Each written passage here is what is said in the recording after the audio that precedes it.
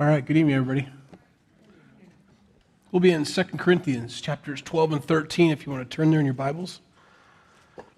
We're big time now. We got new rock out there. Did you see all the new rock? Now, so for us, that's great.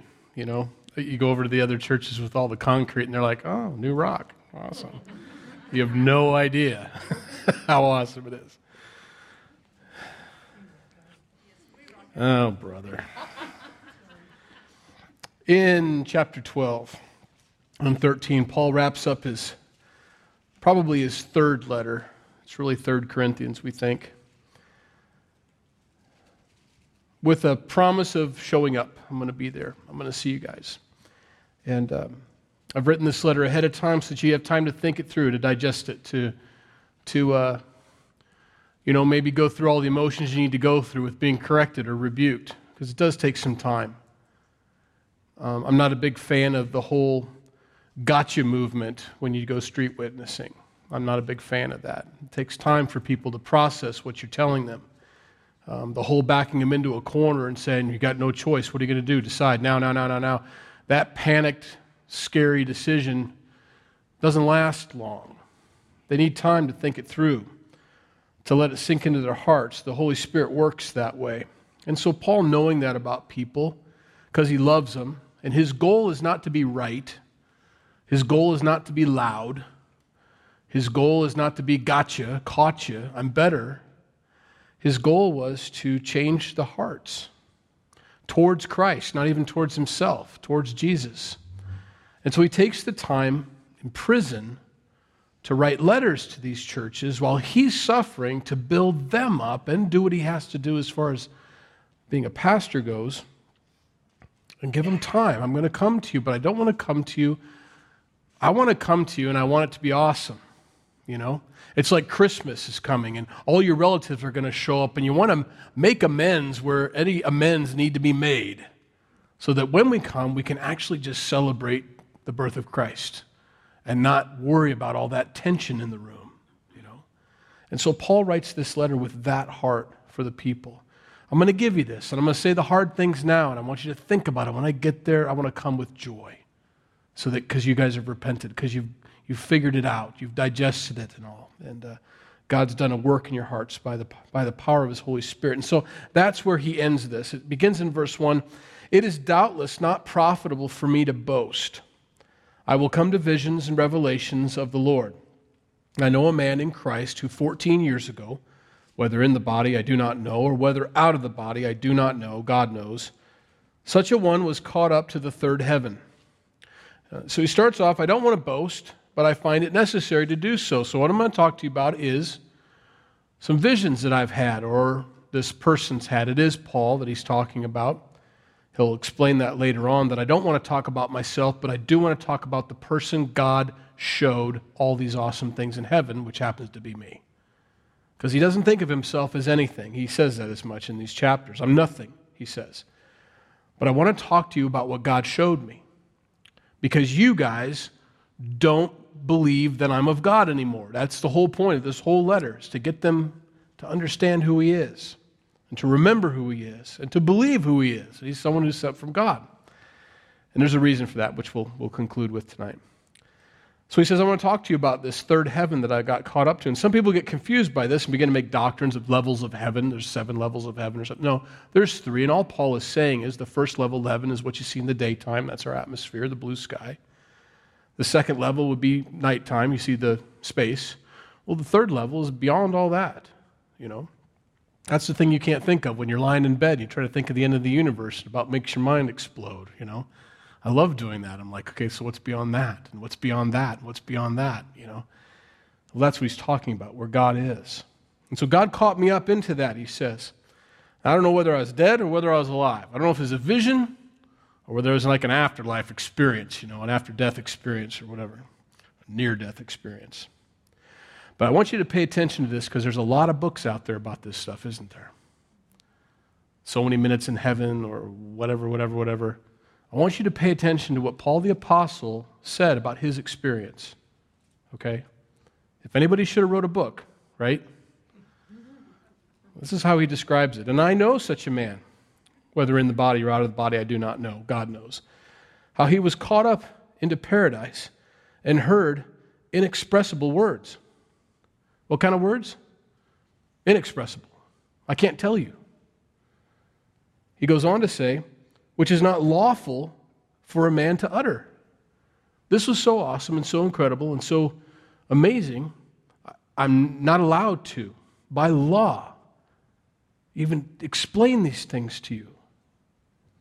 So I get a little concerned when people are a little flippant about their time up there and begin to write chapter after chapter after chapter about what they saw and what they did, when Paul says it's not lawful and it's inexpressible. It just makes me wonder what they saw. Maybe they were warm and fuzzy things. And it does make us feel good to read books like that. But I wonder if we're not limiting, If man can express it, and Paul, who did really see it, couldn't express it, I wonder if we're getting second best, third best, fifth best, whatever. Paul describes that as inexpressible and unlawful for me to utter these things. He says, of such a one, I will boast. I'll boast of that. Yet of myself I will not boast except in my infirmities. He'll say that several times. For though I might desire to boast, I will not be a fool, for I will speak the truth. But I refrain lest anyone should think of me above what he sees me to be or hears from me. Paul is struggling with this. And at the end of tonight, we'll understand why he's struggling with this. But he must talk about himself being used by God for their sake. But he struggles with it, because I don't want you to think of me higher than myself, but I've got to do this. A couple things before we move on. I want to catch up on some of these things that he said up into paradise. It's kind of important for doctrine. It helps us with Luke chapter 16. In Luke 16, beginning in verse 19 through 31, Jesus tells a story about a rich man and Lazarus. Okay? Because everybody asks the question, what happens to people, or what happened to people who died before Christ? Where did they go? Where did they, if Jesus was the first one into heaven, where did everybody who died go to then before that? Okay, and so Luke 16 explains that to us in this, it's not a parable, it's an actual story, with the rich man and Lazarus. It's an actual account. So let me read it to you. There was a certain rich man who was clothed in purple and fine linen and fared sumptuously every day. But there was a certain beggar named Lazarus, full of sores, who was laid at his gate, desiring to be fed with the crumbs which fell from the rich man's table. Moreover, the dogs came and licked his sores. So it was that the beggar died and was carried by angels to Abraham's bosom. Another word for that is paradise. Okay. The rich man also died and was buried. And being in torments in Hades, he lifted his eyes and saw Abraham afar off and Lazarus in his bosom, paradise. Then he cried and said, Father Abraham, have mercy on me and send Lazarus that he may dip the tip of his finger in water and cool my tongue, for I am tormented in this flame. But Abraham said, Son, remember that in your lifetime you received your good things, and likewise Lazarus evil things. But now he is comforted and you are tormented. Besides all this, between us and you there is a great gulf fixed, so that those who want to pass from here to you cannot, nor can those from there pass to us. Then he said, I beg you therefore, Father, that you would send him to my father's house, for I have 5 brothers, that he may testify to them, lest they also come to this place of torment. And Abraham said to him, They have Moses and the prophets, let them hear them. And he said, No, Father Abraham, but if one goes to them from the dead, they will repent. But he said to him, If they do not hear Moses and the prophets, neither will they be persuaded, though one rise from the dead.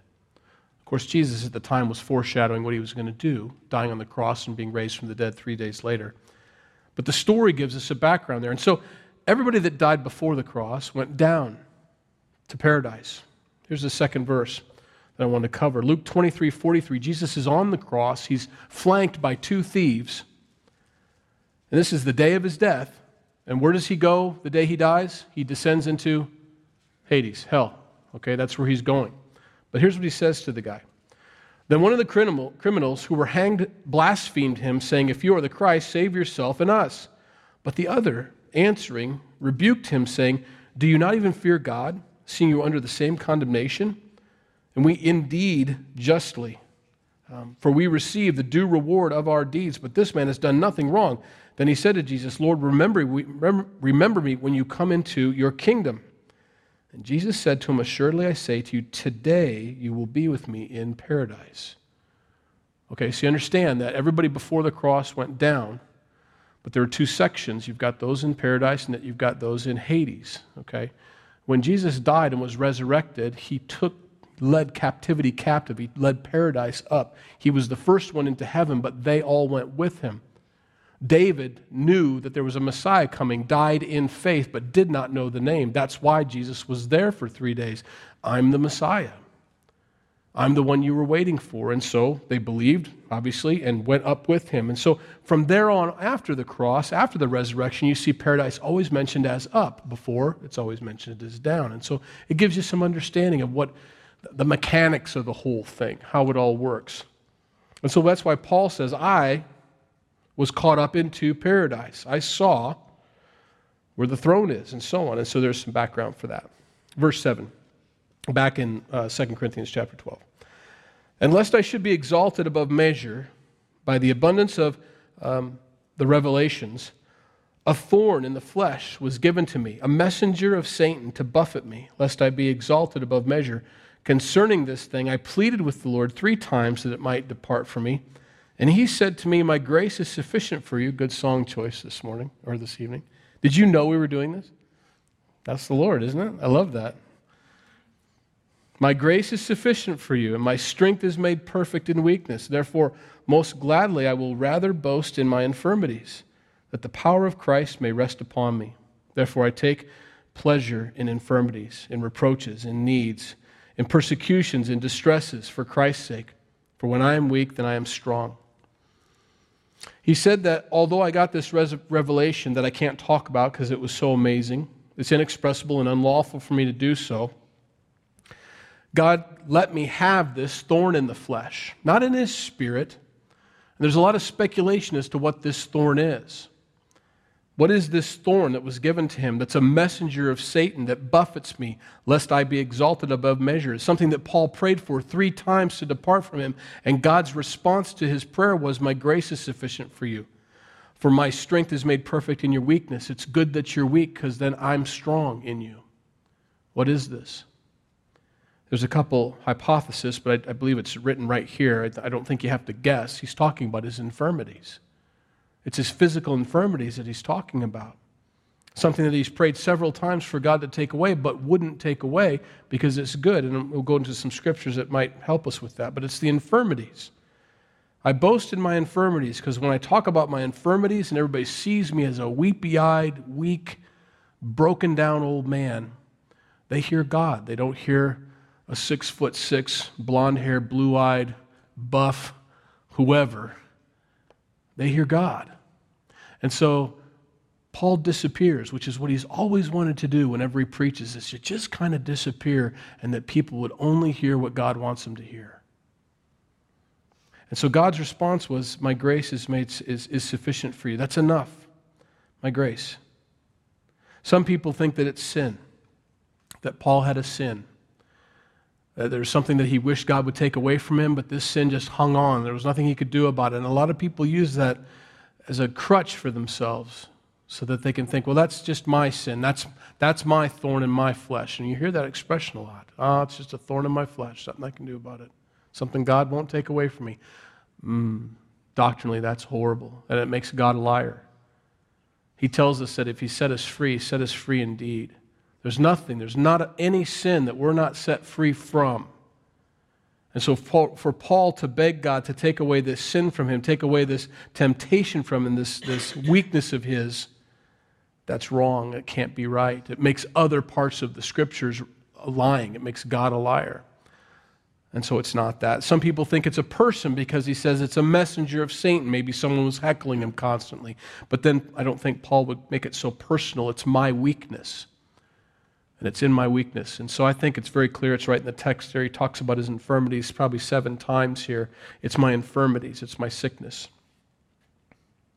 In Galatians chapter 4, verse 13 through 15, he talks about, I believe, the very infirmity that he's struggling with here. It says I'll start in verse 12, Brethren, This is a letter to the Galatians. I urge you to become like me, for I became like you. You have not injured me at all. You know that because of my physical infirmity, I preached the gospel to you at the first. And my trial, which was in my flesh, you did not despise or reject, but you received me as an angel of God, even as Christ Jesus. What then was the blessing you enjoyed? For I bear you witness that if possible, you would have plucked out your own eyes and given them to me. Have I therefore become your enemy because I tell you the truth? Now, besides the obvious rebuke and correction that he's trying to teach the Galatians, he's also talking about the very infirmity he's trying to get across to the Corinthians here. This infirmity, this weeping eye problem that you guys, the Galatians, they would have traded places with me. They would, every parent knows what that's like. God, just give me the sickness my kid is having. I would rather be sick than they be sick and be suffering like this. Every parent feels like that. That's how the Galatians felt for Paul. They received him as an angel of God, as Christ himself almost. They'd listen to him. Oh, God is just speaking through you. This is great. Oh, I'd give you my eyes if I could, Paul, And that's what he's talking about, I believe. That's the example, or that's the infirmity that he's speaking of in 2 Corinthians here. He says, my infirmities, and why he's bringing that up in chapter 12 is because that's what his critics were saying about him at their church. Oh, he's got those weepy eyes. It's kind of gross to look at. How do you guys pay attention to that, Paul? He's just all over the place. He's hard to hear, hard to understand. He's got that squeaky voice, hooked nose, skinny, falling apart, and those eyes, And the Corinthians began to believe that about him. Oh, yeah, I don't know about that. And Paul's saying, don't you know that's the very thing that kept me humble from seeing these awesome things from God that I can't even talk to you about? That's how great it was. God used that to keep my pride down also.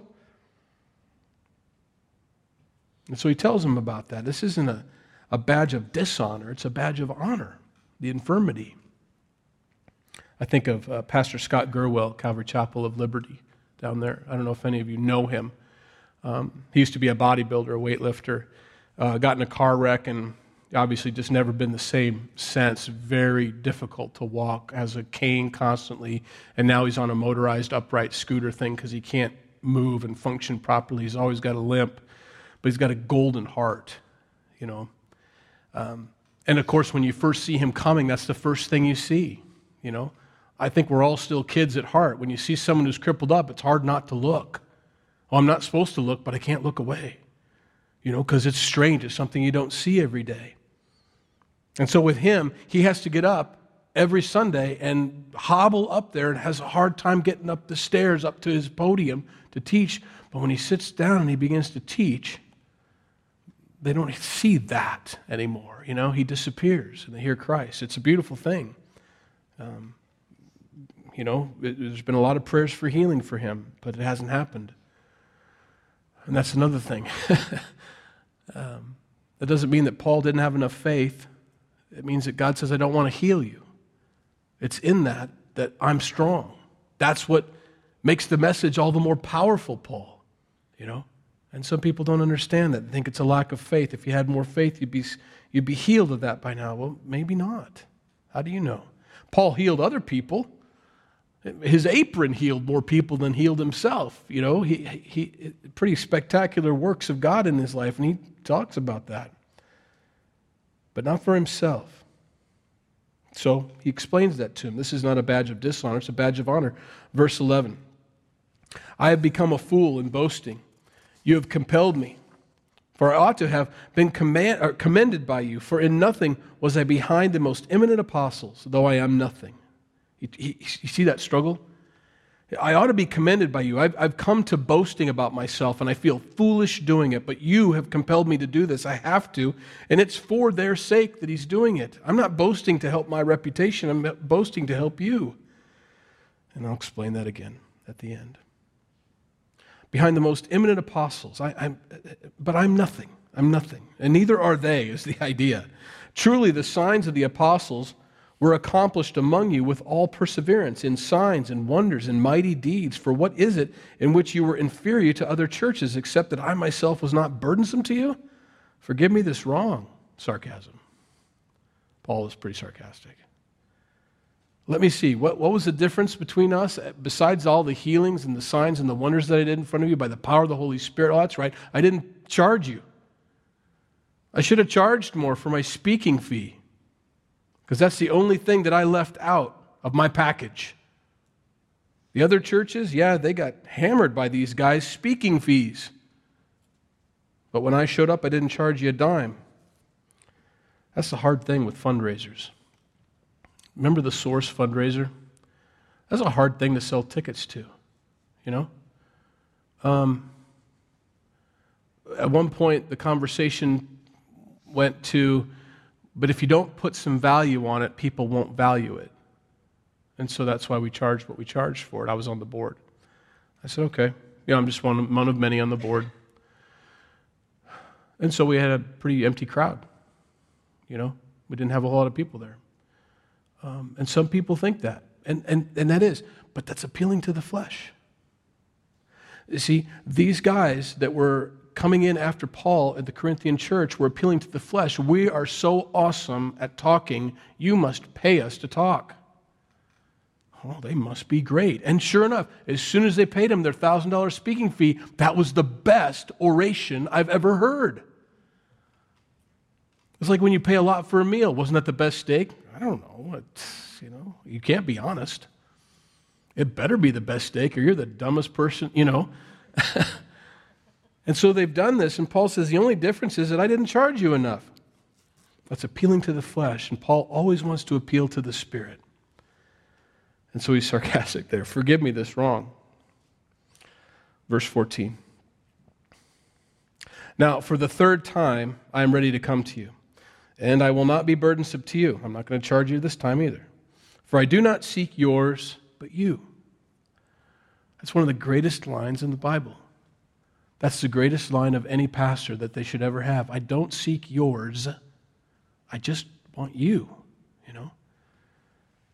That's the best marriage advice you could give anybody. That's the best parenting advice you could give anybody. That's the best presidential advice or Congress or Senate or anybody. I don't want yours. I just want you, And Paul wants him so badly to know that. I am not after your stuff. I just want your heart because he's a messenger of Christ. For the children ought not to lay up for their parents or for the parents, but the parents for the children. And I will very gladly spend and be spent for your souls, though the more abundantly I love you, the less I am loved. That breaks my heart to read that, You read this Bible enough times, you get to start getting into Paul's head a little bit. You begin to flesh him out in your mind. He becomes real. You can almost hear him talking the more times you read it. And to hear him have to write this letter, it's embarrassing. It seems like the more I love you people at Corinth, the less I'm loved because it seems like weakness to you. You're used to getting, remember last week, beat up by your pastors. You're used to getting slapped around and feeling horrible by the time they were done talking. But all I talk to you about is grace and mercy and encourage you and tell you to get back up and keep moving. And You've misconstrued me as being weak. The more I love you, the less I'm loved, he says. He says, I want to be spent and spend. I'm not here to take from my kids. I want them to grow up and make more kids. A couple verses on that. This is God's heart, by the way. It's important that parents remember that. He's talking about spiritual things, but he's also talking about physical things. I'm not taking your money from you because I don't think kids should provide for their parents. There may be a time for that, and there may be a season for that in certain people's lives. That happens. There's nothing you can do about it. I don't want to be taken care of by my kids. I want to take care of my kids. And some verses that God, he lays them out here because it isn't just spiritual heritage. He's talking about physical things. In 1 Chronicles 28:8, he says, Now therefore, in the sight of all Israel, this is God, the assembly of the Lord, in the hearing of our God, be careful to seek out all the commandments of the Lord your God, that you may possess this good land and leave it as an inheritance for your children after you forever. It's a physical thing. I want to leave this land to you as an inheritance. Ezra 9:12, Now therefore do not give your daughters as wives to their sons, nor take their daughters to your sons, and never seek their peace or prosperity, that you may be strong and eat the good of the land and leave it as an inheritance to your children forever. And then finally, Proverbs 13:22, a good man leaves an inheritance to his children's children. Talking about grandkids now. But the wealth of the sinner is stored up for the righteous. He's talking about physical things. And so I threw those in there because there's some controversy. Well, he's not talking about money. He's talking about leaving a spiritual heritage for your kids. Well, of course you're supposed to teach your kids about Jesus and the Bible and leave them that heritage. And have lived a life of good example for them to follow and to watch and to emulate. But you're also supposed to leave them with none of your debt and some extra so that they can help get a house or something like that. That's part of it. And that's Paul's heart for this.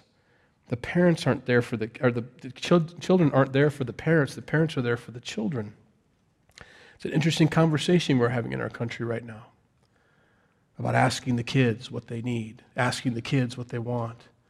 And it's funny that they think the solution, well, that's the very problem. There's too many parents asking their kids what they should do as parents. And not enough parents telling the kids, here's what needs to happen for you because I'm more mature, I'm older, I have more wisdom, I've got a lot more experience. I'm not smarter, I just have more time behind me and I know how this works out.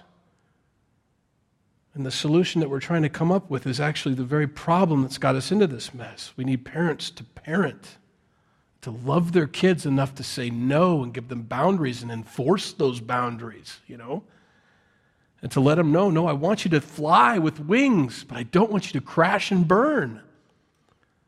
And that's a big, tall cliff, and you're going to run right into it, and you don't have enough altitude. Wave off, And so Paul says, I'm here for you. You're not here for me. Verse 16. But be that as it may, I did not burden you. Nevertheless, being crafty, I caught you with cunning. I caught you by cunning. Did I take advantage of you by any of those whom I sent to you? I urged Titus and sent our brother with him. Did Titus take advantage of you? Did we not walk in the same spirit? Did we not walk in the same steps? Didn't they act just like I acted when I sent them? I didn't send like henchmen after you to collect and all that. No, these guys walked just like me. And that's koinonia. That's a new word maybe for some of you. Koinonia is that oneness in the spirit. People are all for unity, and I could care less about unity. I want koinonia. I want being oneness in the spirit, not just because we're wearing the same shirt, or we have the same brand, or we're the same gender, or we're the same age. I don't want that kind of unity. We don't want that kind of connection. We want koinonia, oneness in the spirit. It doesn't matter who anybody talks to, or anybody from outside comes in and talks to anybody at Calvary Chapel. They're all talking about Jesus and how awesome He is and how the Holy Spirit is wonderful and how they love God and how they love His grace and mercy. There ought to be that, constantly. And that should be for anybody in the body of Christ in any church. And Paul says, did I take advantage of you? Did I send anybody to take advantage of you? Of course not. We walked in the same steps. We're the same. They walked by my example. Verse 19, again, do you think that we excuse ourselves to you? We speak things, beloved, for your edification. We're here to build you up, okay? That's why we speak what we say. That's why we say what we say. For I feared lest when I come, I shall not find you such as I wish, that I shall be found by you such as you do not wish. I'm afraid if I showed up right now, I'd be angry. And I'm afraid if I showed up right now, you would not be happy with me showing up right now. That's the idea. And so, lest there be contentions, jealousies, outbursts of wrath, selfish ambitions, backbitings, whisperings, conceits, tumults, lest when I come again, my God will humble me among you, and I shall mourn for many who have sinned before and have not repented for the uncleanness, fornication, and lewdness which they have practiced. Paul says, I don't want these things to be there when I show up, because when I show up, that's what it's going to be like. So I want this letter to go before me, and I want this to get things straightened out. Now, I want you to turn to Galatians chapter 5. The same list is in Galatians 5, beginning in verse 19, and this gives us a little understanding of what he's actually said to the Corinthians. He says, you're walking in the flesh. You may speak in tongues. You may do signs and wonders. You may do miracles. You may do all those wonderful, fabulous gifts of the Holy Spirit, but you are lacking the fruit of the Holy Spirit. You are walking in the flesh. Here's what he says to the Galatians, verse 19. Now the works of the flesh are evident, which are adultery, fornication, uncleanness, lewdness, idolatry, sorcery, hatred, contentions, jealousies, outbursts of wrath, selfish ambitions, dissensions, heresies, envy, murders, drunkenness, revelries, and the like, of which I tell you beforehand, just as I told you in time past, that those who practice such things will not inherit the kingdom of God. You're walking in the flesh. Now, right before that, if you back up to verse 16, he says this. This is what he's trying to teach the Galatians. I say then, walk in the Spirit, and you shall not fulfill the lusts of the flesh. For the flesh lusts against the Spirit, and the Spirit against the flesh. These are contrary to one another, so that you do not do the things that you wish. But if you are led by the Spirit, you are not under the law. That's the big question. That list in verses 19 through 21, I do one of those things. I got to stop doing those things. And we focus so much on not doing those things. Paul had given them the solution in verses 16 and 17 and 18. Here's how you don't do those things. It's not by remembering. It's not by writing it on your mirror. Don't be a creep today. It's in this. If you walk in the Spirit, you don't fulfill the lusts of the flesh. It's when we're not walking in the Spirit that we're wide open to these things. And we got to be careful. It's very important we walk in the Spirit. And finally, in Galatians 5:22, but the fruit of the Spirit is love, joy, peace, long-suffering, kindness, goodness, faithfulness, gentleness, self-control. Against such there is no law. And those who are Christ have crucified the flesh with its passions and desires. If we live in the Spirit, let us also walk in the Spirit. Let us not become conceited, provoking one another, envying one another. And so Paul writes that same thing to the Corinthian church there in a different way. I don't want to show up and have this be what I see, which is you walking in the flesh. So this whole rebuke here is to get them to walk in the Spirit. And as we read this, hopefully that's what God's doing for us tonight. Either encouraging us, saying, you're walking in the Spirit, good job, or you're probably not walking in the Spirit. And you need to get there. You need to be doing that. So, chapter 13. This will be the third time I am coming to you. By the mouth of 2 or 3 witnesses, every word shall be established. Usually we think that means 3 different witnesses, but Paul says it's me, me, and me. Okay? I have told you before, and foretell you as if I were present the second time, and now being absent, I write to those who have sinned before and to all the rest, that if I come again, I will not spare. Since you seek a proof of Christ speaking in me, who is not weak towards you, but mighty in you. For though he was crucified in weakness, yet he lives by the power of God. For we also are weak in him, but we shall live with him by the power of God toward you. If that's what you're looking for, someone to be strong, keep doing what you're doing. Keep walking in the flesh. When I show up, disregard this letter. And I'm going to tell you to your face, as if Christ were telling you to your face, straighten up and fly right, Because that's what the guys were doing at their church, just constantly beating them, never encouraging them, never building them up. If you want someone to speak, if you want proof of Christ speaking in me, what's going to happen? Just ignore this letter, Now that's a tough love moment right there for Paul. He doesn't want that. And no parent wants that. We would much rather never have to discipline our kids. Wouldn't that be great? But we need to, and we do, because we love them. And we know that if they can continue on that road unchecked, we know where that road leads, and they have to get checked. And we're the ones to do it. God's entrusted them to us. There's a lot of different kinds of animals out there that when they pop out, boy, there they are up and running, God doesn't give our kids to us that way. First of all, we're not animals. We're completely different. But he gives us little tiny mushy kids that have to be carried everywhere. They have to be fed because they can't feed themselves. They've got to be changed and because they can't go to the bathroom right. Well, they do go right. It's just they go wrong, And so we have years of this, and then they start walking. And then we've got to start, that's when the boundaries come out. Oh man, they're on their own. It's no longer me carrying them wherever they need to go. Now they're up and moving on their own, with their own mind, with their own will, and now I've got to set some boundaries because they're going to... What parent does that? If that doesn't work when they're 1.5 or 1 year old learning to walk and you don't put a gate up by the stairs, well, I just wanted them to be a free spirit, discover life on their own. Well, yeah, they've got a concussion, because you didn't put up the gate like you were supposed to. And as they become more mature, the gate comes down, but the doors stay shut. And as they're going outside to play, only when mom and dad's out there. But when they know they're supposed to stay in the backyard and not be in the front yard, not so much anymore. And as that responsibility and that understanding of the world around them and wisdom comes into their life, less and less needs to be done by the parents. That's what Paul's doing here. These are my spiritual children. I birthed you. You're born again by my words. When I shared Christ with you, you received Christ, and I've been carrying you, and I've gone away, but you're going a little crazy, And he's bringing in the boundaries again, giving them some wisdom.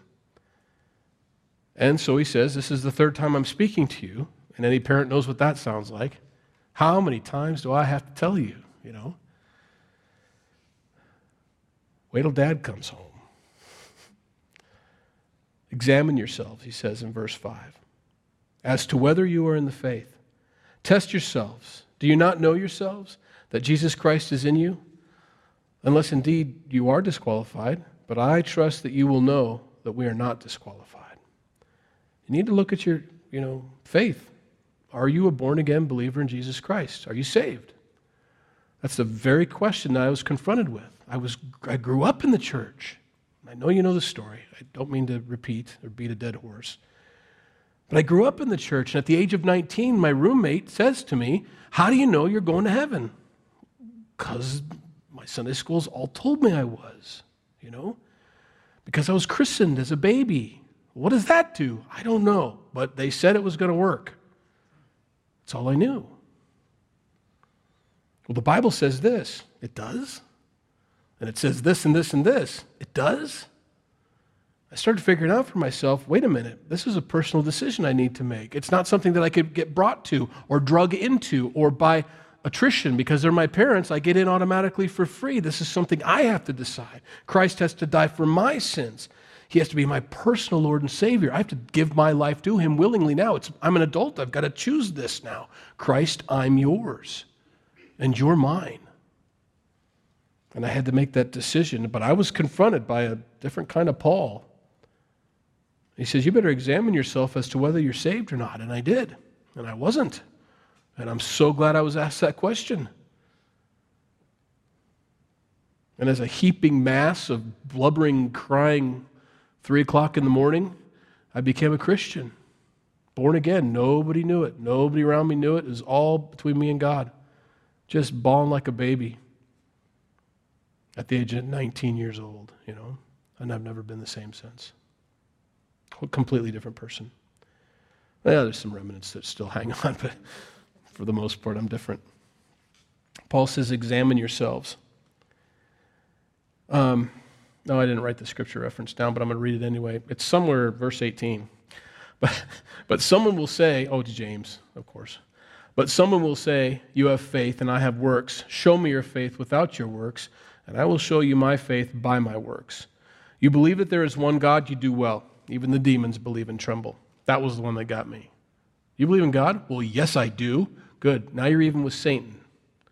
Oh, well, I want to do a little better than him. But do you want to know, O foolish man, that faith without works is dead? Was not Abraham our father justified by works when he offered Isaac his son on the altar? Do you see that faith was working together with his works, and by works faith was made perfect? And the scripture was fulfilled, which says Abraham believed God, and it was accounted to him for righteousness, and he was called the friend of God. You see then that a man is justified by works and not by faith only. Likewise, was not Rahab the harlot also justified by works when she received the messengers and sent them out another way? For as the body without the spirit is dead, so faith without works is dead also. In other words, don't tell me you're a Christian, show me you're a Christian. If you can't be a Christian, if that isn't something that's in you, if you don't feel conviction by the things that you do that are wrong, you may not be saved. No Christian can sin without that conviction. Oh, I shouldn't have done that. Oh, boy, God, I'm sorry. And you have the conversation. Sometimes that's how I know I'm saved. I know I wish as a pastor I could say otherwise. I know I'm saved because I've got a tattoo that says I am or something. God gave me a seal. But no, a lot of times I find out I'm saved because I'm broken by my own sin. Oh, God. That's the first thing out of my mouth. And I'm not saying, oh, I got caught. I'm like, oh, Lord, what was I thinking? Why did I get so mad? Or why did I do this other thing? Or whatever. And I start talking to him. That's how I know. It's my go-to. It's my first thing. And when I do the right thing, and I surprise myself, that's not like you. I mean, nobody would have known if you'd done the other way. I know, but I knew that was the right thing to do, and I wanted to do it. I wanted to do it. Hey, I'm saved, Our actions, the way we walk, the way we speak, the way we think, our tendencies, our habits, show us our relationship with God, how close or how far away we are. And that's what Paul says. I want you to examine yourselves as to whether you're in the faith. Test yourselves. Is this right? Is this normal, what you guys have been saying about me since I've been gone? Is this right? Is this normal that you guys compete for attention, that you compete for prizes, for I'm the most spiritual guy in church? Do you think that's right? Examine yourselves. Verse 7. Now I pray to God that you do no evil.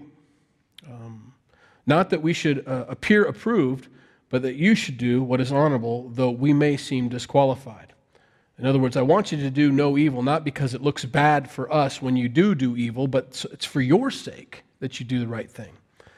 For we can do nothing against the truth, but for the truth.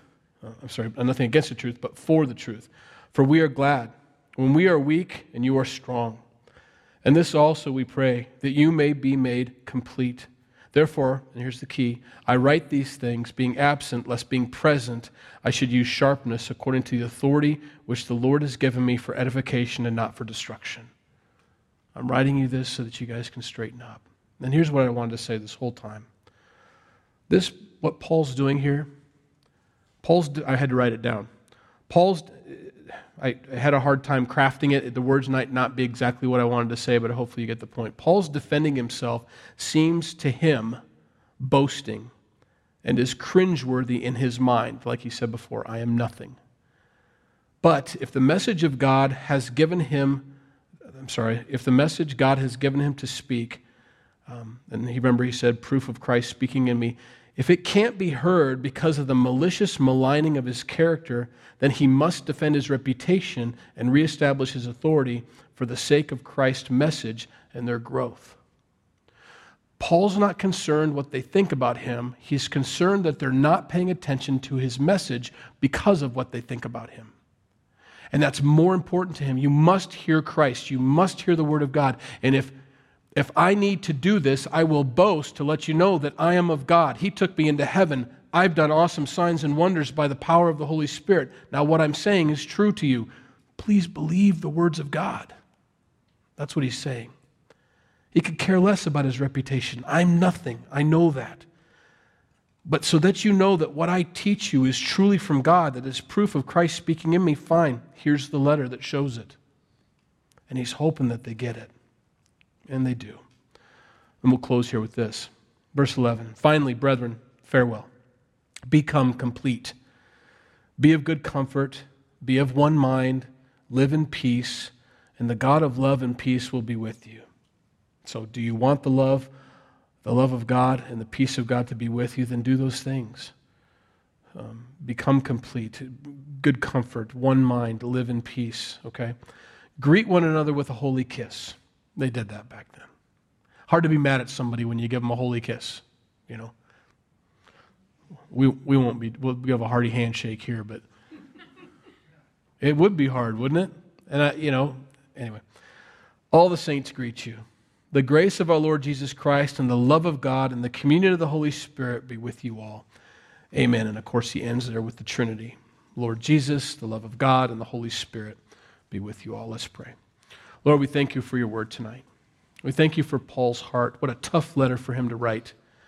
But as a good parent, he does the tough things, the self-sacrificing things. They may not like him at the end of this letter, but he doesn't care. It needs to be said. They need to hear the words of Christ. And so therefore he writes this letter for them, for their gain, for their edification, for them to grow and to do better. God, I pray that you give us the same heart, the same boldness, the same adulthood, the same maturity. Lord, that we would have that same heart, that it doesn't matter whether everybody loves us or not, but we'd speak the truth and we'd speak it in love. And Lord, help us to not be like the Corinthian church. Help us to not malign someone's character or to be that way about someone that we know nothing about or that we feel like we're in competition with. We thwart and can thwart the work of God in someone's life by doing that. So Lord, help us to be careful about that. Lord, whatever you showed us tonight, each one of us probably received something different by the power of your Holy Spirit, and it's worked its way into our hearts.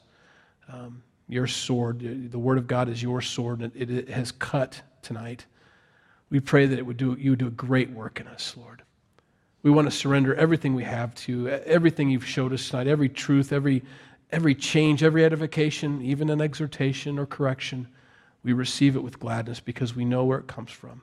A loving Father, a Father who does the hard things, a Father who wants us to have great fellowship with him, have a wonderful koinonia with him, but will say what needs to be said to bring about our excellence. As we're being conformed into your Son, Jesus Christ, each and every day, God, help us to yield and let you. Lord, bless these guys as they go tonight. Help them have a good night, a safe night home, but also I pray that your word would stay buried deep in our hearts, that it would have deep roots and bear much fruit. In Jesus' name we pray. Amen.